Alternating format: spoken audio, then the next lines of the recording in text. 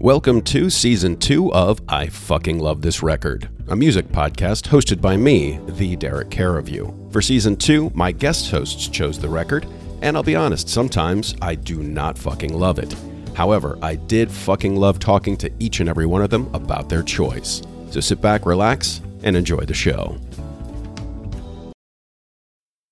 Today we're going to be talking about Angel Dust, which was Faith No More's fourth studio album. It was released on June 8th, 1992 by Slash and Reprise Records, once again produced by Matt Wallace.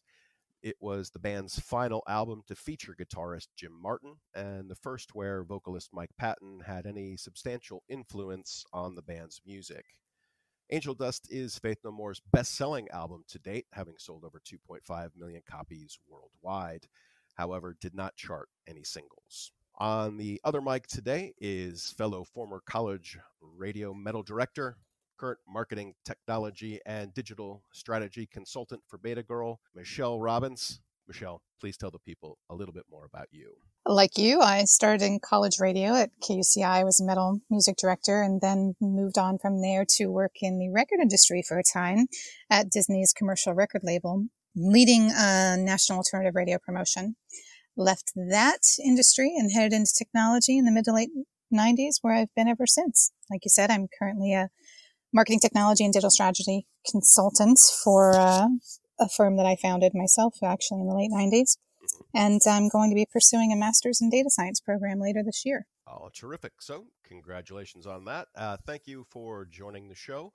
Now, this is season 2 of I Fucking Love This Record. So you get to make the lead. So you chose this route. You chose this album for us to discuss. So tell me, how did this album enter your life? Well, by the time this record was released, I was out of college radio and working at the record label. So this album entered my life, honestly, by getting an advance copy from a friend at the label that released it. So I was very lucky to hear it before it dropped.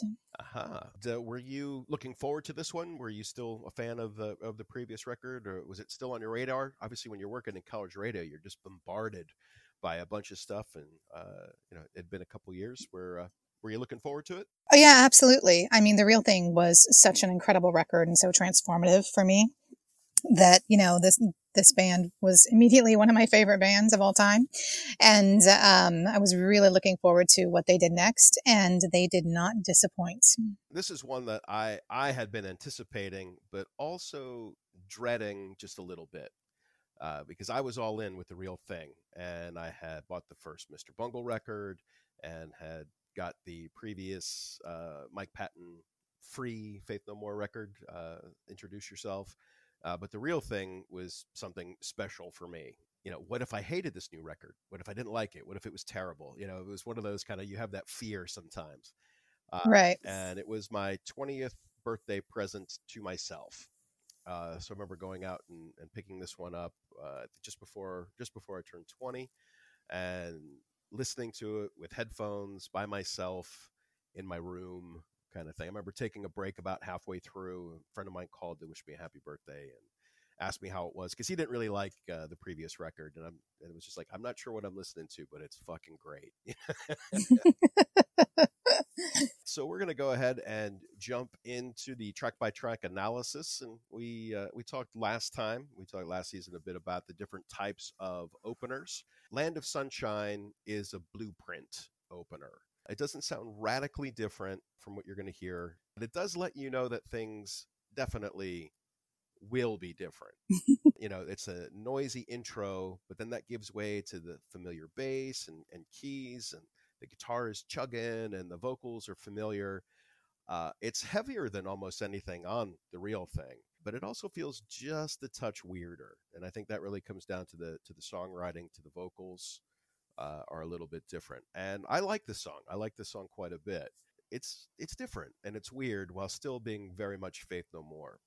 Michelle, what did you think of Land of Sunshine? Completely agree, and completely agree. It sets the tone. It's definitely the blueprint for the record. And I love that it just jumps right into this is going to be heavier than you expected, right? If you came looking for epic, go away. It almost says, right? It's like, I felt like they were almost like putting a stake in the ground and saying, we're not going to be defined by that pop song on MTV, and just really kind of hit you in the face with a really heavy song that and also the production, right? The production stands out immediately, especially compared to the real thing. And you are immediately, you understand that Mike Patton's talent is going to be front and center on the record, because he's not singing through his nose. You're going to get the full weight of the power of his voice. And I just think all of that comes through in this one song. His approach to songwriting is a little bit different because, again, I think he had his hands in with the music as well. So he wasn't just a hired gun at this point. Right. And then write the lyrics over the top of it, which is what he did for the most part on the real thing.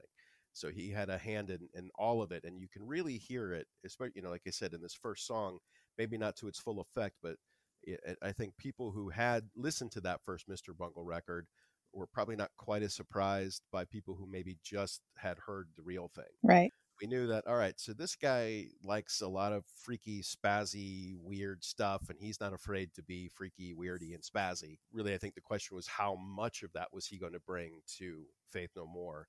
And a bit, he doesn't do jazz freakouts or anything like you would see on Mr. Bungle, but there's some different stuff going on here while still, I think, maintaining that core of the Faith No More sound, which leads us on to track 2, Caffeine. What were your thoughts on this one? So I don't hate this song, but as I do think it's a straight ahead metal song. It's just a metal song, but I just don't find it very compelling. It always felt a bit disjointed, but not in a good way, like so many of their other songs that could be disjointed in fantastic ways. And I felt like they didn't really know what to do with it, and the ending just not as compelling as it could have been. Now, this is one, because with the real thing, I didn't work for my college radio station when that album was, and I was working in college radio when this came out, and I played the shit out of this song.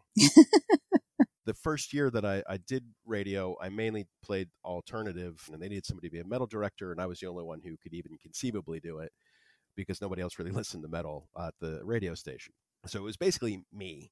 So I'm like, okay, I will do this. And so I did a metal show, and this got a lot of play. And I had always had problems with sleeping, really, for as long as I could remember.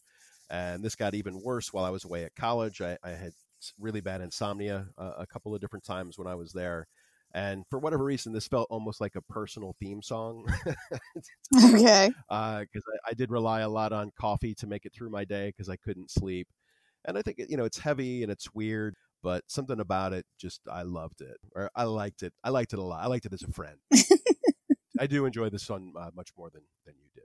Track 3 brings us to the lead-off single, Midlife Crisis. I'm not a huge fan of this song. I see why they chose it. My thing with this is the opening really lets the rhythm section shine. You see what those guys are really capable of. It's just like the different rhythms and those glassy keys, like that keyboard over top of it, just reminds you how important Roddy is to the band's sound. And I know at one point I read somewhere that Angel Dust was written without keyboards. What? Yeah, that apparently Mike Patton and Roddy Bottum had a little bit of an issue, and he wrote a version of Angel Dust with no keyboards on it. Now, I don't know if that's true, but I read that somewhere. And it's clearly not the case. We do see plenty of Roddy on this record, and I think whereas I think with the rhythms and what Patton does with his voice is okay, but I think there's some interesting things musically going on with the song. See, I love the vocals. I love how heavy they are. I love the chorus. I think this is a perfect song from the structure, the lyrics, the performance, the mix, just everything. And I completely understand why it was chosen as the first single when it was released. I just think it's perfect. And it's interesting what you said about keyboards, because I feel like if you're listening to a lot of different metal and alternative music, the way you identify a Faith No More song, it really goes to, it's either Mike Patton's voice or it's the keyboards. Because I think the keyboard sound is honestly, it's the one consistent thing across their records. I would agree with that 100%. Yeah. So that's even when you pick up something with Chuck Mosley singing, you're like, is this? And then you hear those Roddy Bottum keys. You're like, yep. Yep. Exactly. I mean, he's sort of what identifies the band, even though he's not always the most forward or considered the most important or the driving element in any given song. He really is the glue that holds their sound together. And we talked last time about how I think that Jim Martin was the backbone of the band. Mm-hmm. But yeah, I would definitely say Roddy was the glue, or a different body part. I hadn't thought about this metaphor very, very clearly, so we'll just move on before it gets gross. But anyway, track 4, RV. And we have a country-ish character study, right? Yeah. So I love that they tried country metal, but I don't love country metal. It's not one that I come back to. No. Boring. I mean, fun. Cheers to you guys for throwing that in there. Mm-hmm. But it feels more indulgent for them than fun for the audience. It's not that it's bad. It just felt a little too like a novelty track. Yeah. Trying to understand it in the context of the whole album, like the first few times, of course, I listen to it every time, and there's some interesting things in it. But after that first handful of listens, this one was pretty regularly skipped. And I think that was the first time I actually listened to it, and I don't know how many years preparing for this podcast. Yeah, it's interesting because in listening to these records over and over and over, also in preparing for the podcast, and you really start thinking about the songs. And I kind of, at some point, for whatever reason, and I forget which song it was, I don't think it was this song, but Quentin Tarantino came to my mind, right? I was sort of like, Faith No More is to music what Quentin Tarantino is to filmmaking. And that's as far as I got with it. But because I felt like they inject chaos into some of their stuff. Yeah. And it almost seems like they're just injecting chaos for chaos sake, not because it adds to the body of work.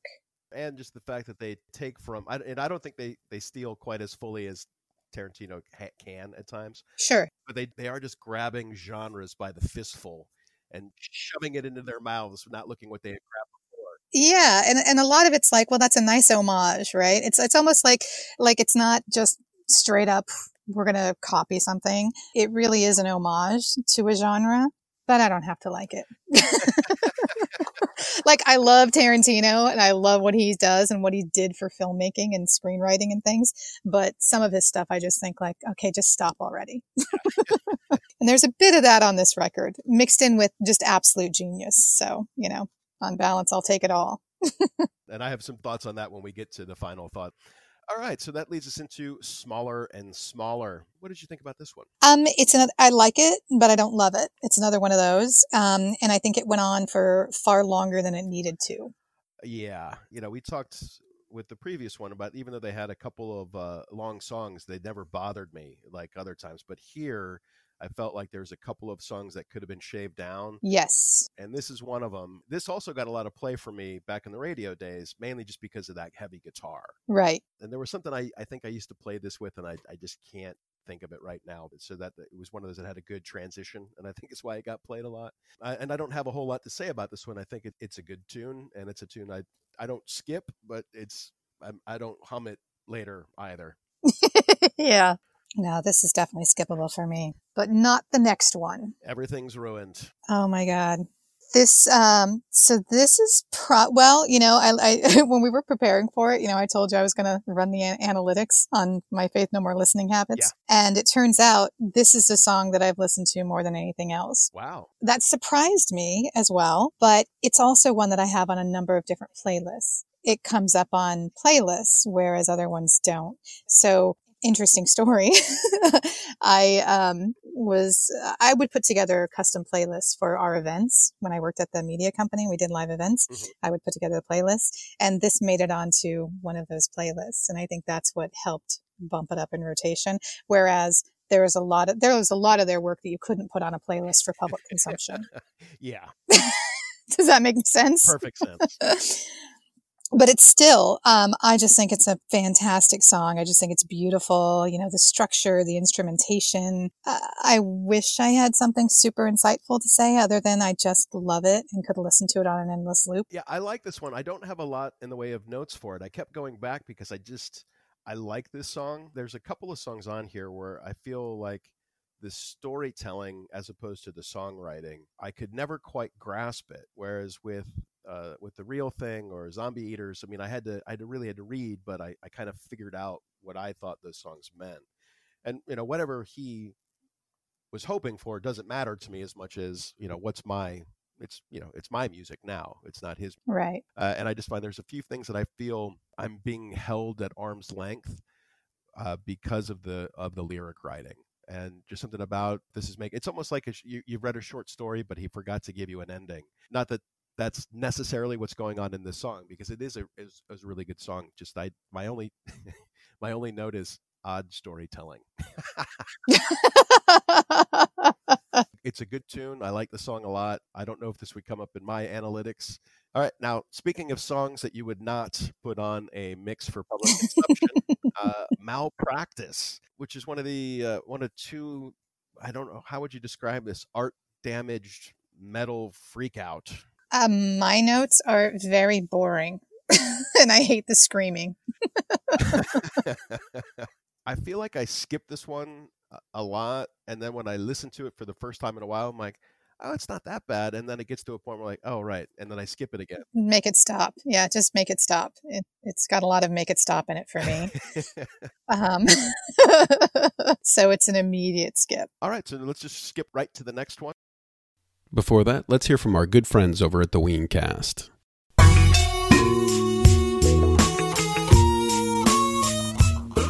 Hey, what's up? This is Shane. And this is Rory. And we're Weencast. If you're into Ween or are a music lover, check out our podcast. We talk about Ween shows, Ween interviews, everything related to the band Ween. Check us out. And now back to the show.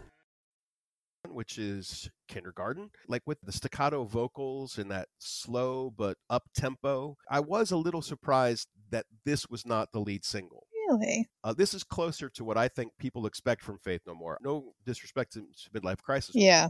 But for me, this sounds almost like, okay, it's not epic, but people who liked epic, I felt could have latched onto this song. But then again, maybe that's why it wasn't released. See, I like this song, but I don't love it as much as the others. I definitely feel like it could have been shorter. I feel like it meanders quite a bit. And it again leans into that prog rock, prog metal area that makes me worry, like, oh God, are they really a prog metal band hiding out? Is Mike Patton the only thing keeping them from being just prog metal?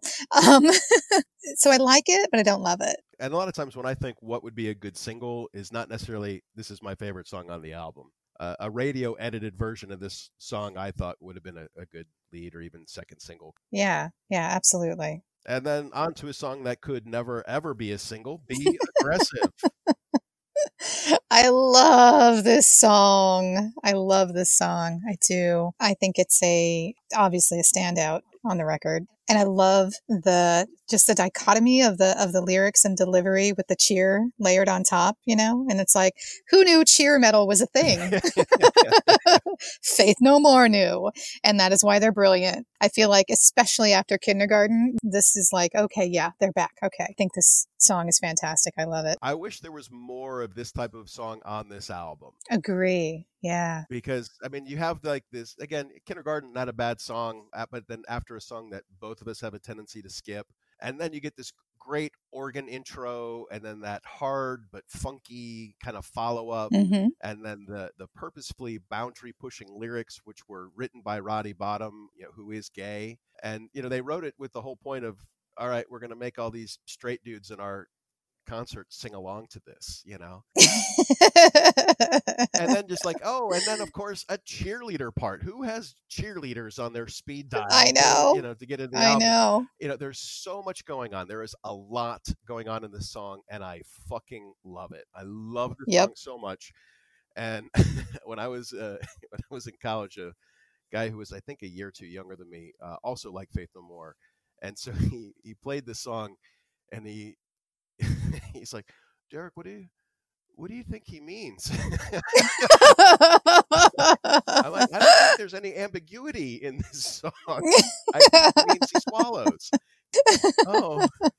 Yeah, no, I agree. I think that they're being not at all coy. Yeah. Yeah, you can call this song a lot of things. Subtle is not one of those things. It is not.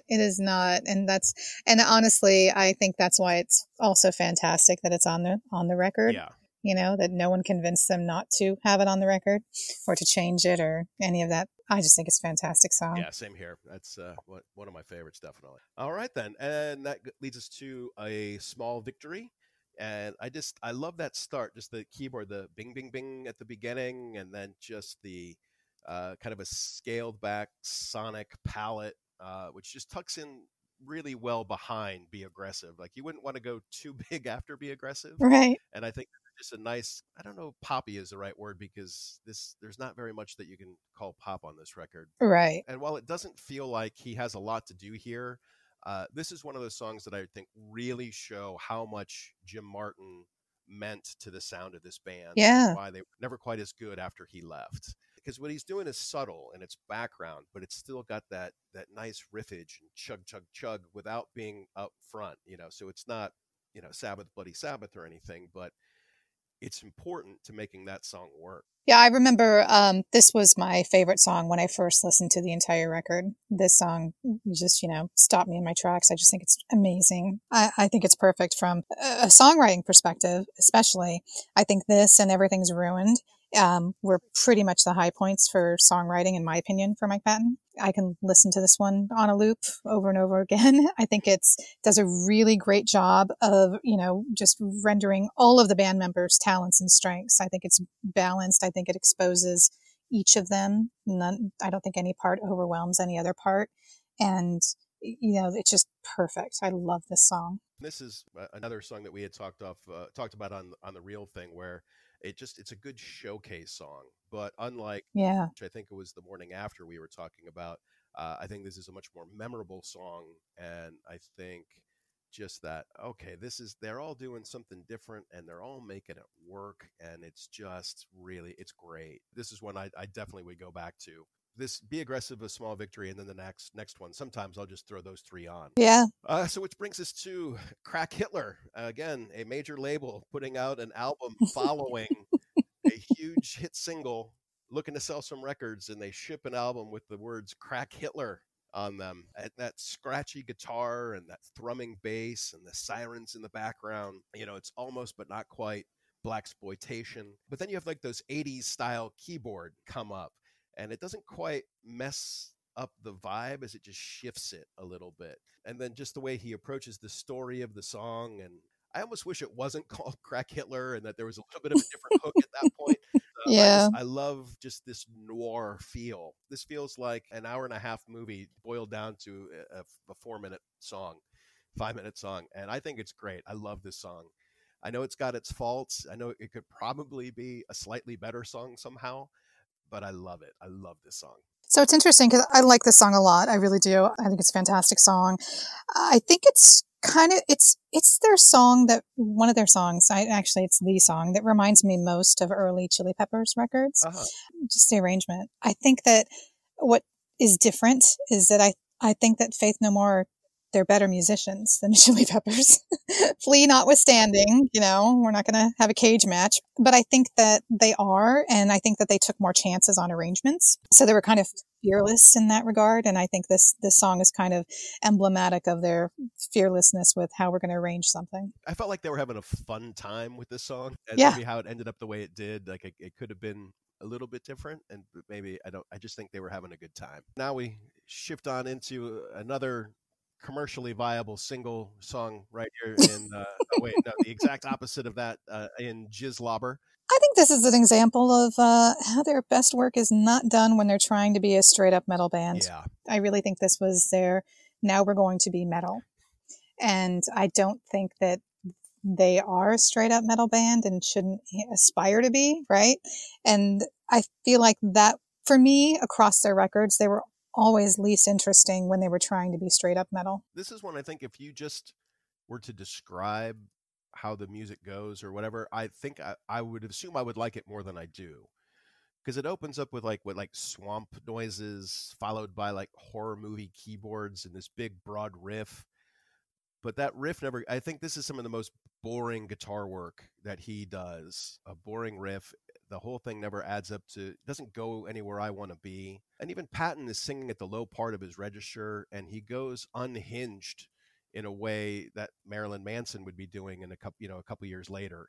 Right. And sometimes the vocals can be interesting, but it's like it just never adds up to what I think it should. And I think if the guitar would have been more interesting and the song would have been about 2 minutes shorter, this is one I probably could like, but it just never adds up to anything. It's like they had 7 parts, but they never found the connective tissue. A lot of times for me, this album ends at Crack Hitler.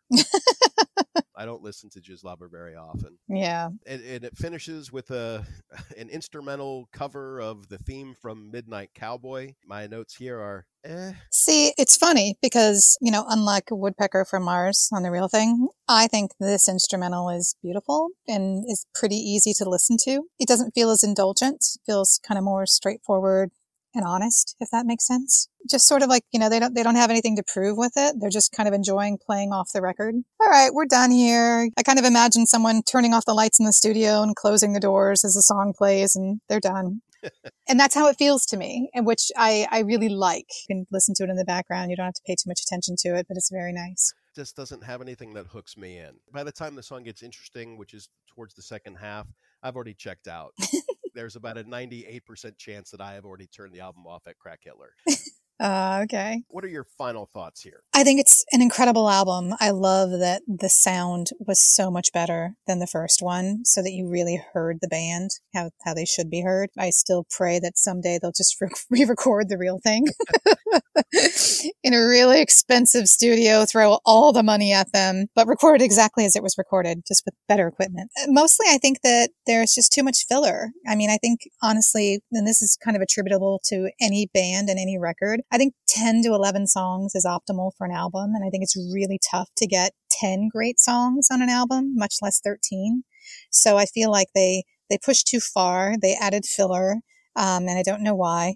But as with The Real Thing, not all of the tracks made the digital transformation from the disc to my iTunes. But this is just one of my all-time favorite records because I love the band, and I think this is the totality of this record represents what they are as a band more so than anything else. I don't know of another album that I love as much as I love this one where I skip as many songs regularly as I do with this one. Right. But that's where I think it gets into the filler. If this were only 11 tracks like the first one, there's not as much skipping. Yeah. And that's what I commonly think to myself of as mid-90s disease, because before you had to put everything on 2 sides of vinyl, and then maybe with longer cassette you could include an extra track or something. But once bands realized they could put 80 minutes on a CD, they started putting 80 minutes on a CD. I finally brought all of my CDs from America to Poland. It was like a 12-year process of getting everything across the ocean. Now on Sundays, I like to, I don't let the kids turn on the TV till much later, and I play music in the morning. And so I do my little Sunday listening, and it's kind of hard to find good stuff to listen to at Sunday in the morning when you have 2 small children, but and then later on I'll play other stuff. And if I pop in a CD, unless it's like a greatest hits or something, if I see that it has, 13 to 16 tracks, I could almost guarantee you that album came out between 94 and 99. Because one of the albums I'm going to do later is Wildflowers by Tom Petty. I love that record. It's 16 tracks long, and it would be a much better record if it was 12 tracks long. Yeah. Everything should be between 10 and 12 songs maximum, and between 36 and 42 minutes long. Yeah, you are not wrong. I mean, I do think it's just them being indulgent, right? It's like, well, we don't have to choose, so we're not going to choose. Whereas previously, you had to be choosy. You had to really look at your body of work and say which is the best. What are the best things we created for this record? Let's choose them. And then when that became unnecessary, I just think it led to indulgent laziness. Yeah, so I think just so many of these songs could be tightened up, Mm-hmm. a track or two. Now, we may disagree on which tracks would come off, but I think if we both looked at it, it's like, I could see them keeping RV. I don't think it needs to be there, but I don't think that would be the first one I would go at. But if we were to say, all right, you need to cut out either Malpractice or Jislobber. Oh, no, cut them both. Cut those. Those two go. There you go. I'm saying, but even if we just get it down to a 12-track album, even if you get rid of one or the other, and then you make 30% of these songs a minute shorter, and then you got something. And the thing is, it's still a great record. Right.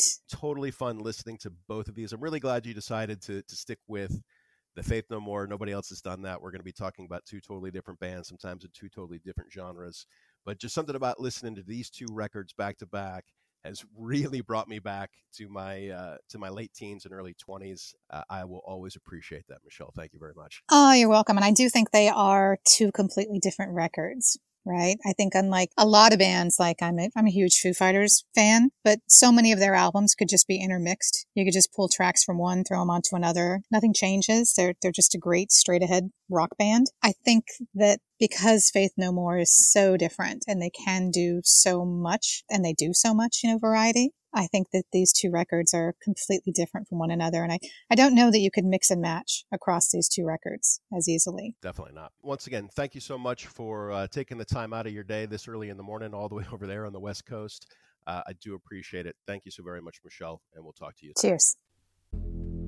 Thank you for listening to I Fucking Love This Record. If you would like to co-host an episode, contact me at lovethisrecord@gmail.com. This and every episode can be found on my website, lovethisrecord.com. If you would like to follow us on Facebook, it's Love This Record, Twitter, and Instagram, Love This Record 1. Music provided by The Ashes of Grissom, and thanks as always to original patron Mark Evers. Please remember to subscribe, like, and review, and we'll see you next time.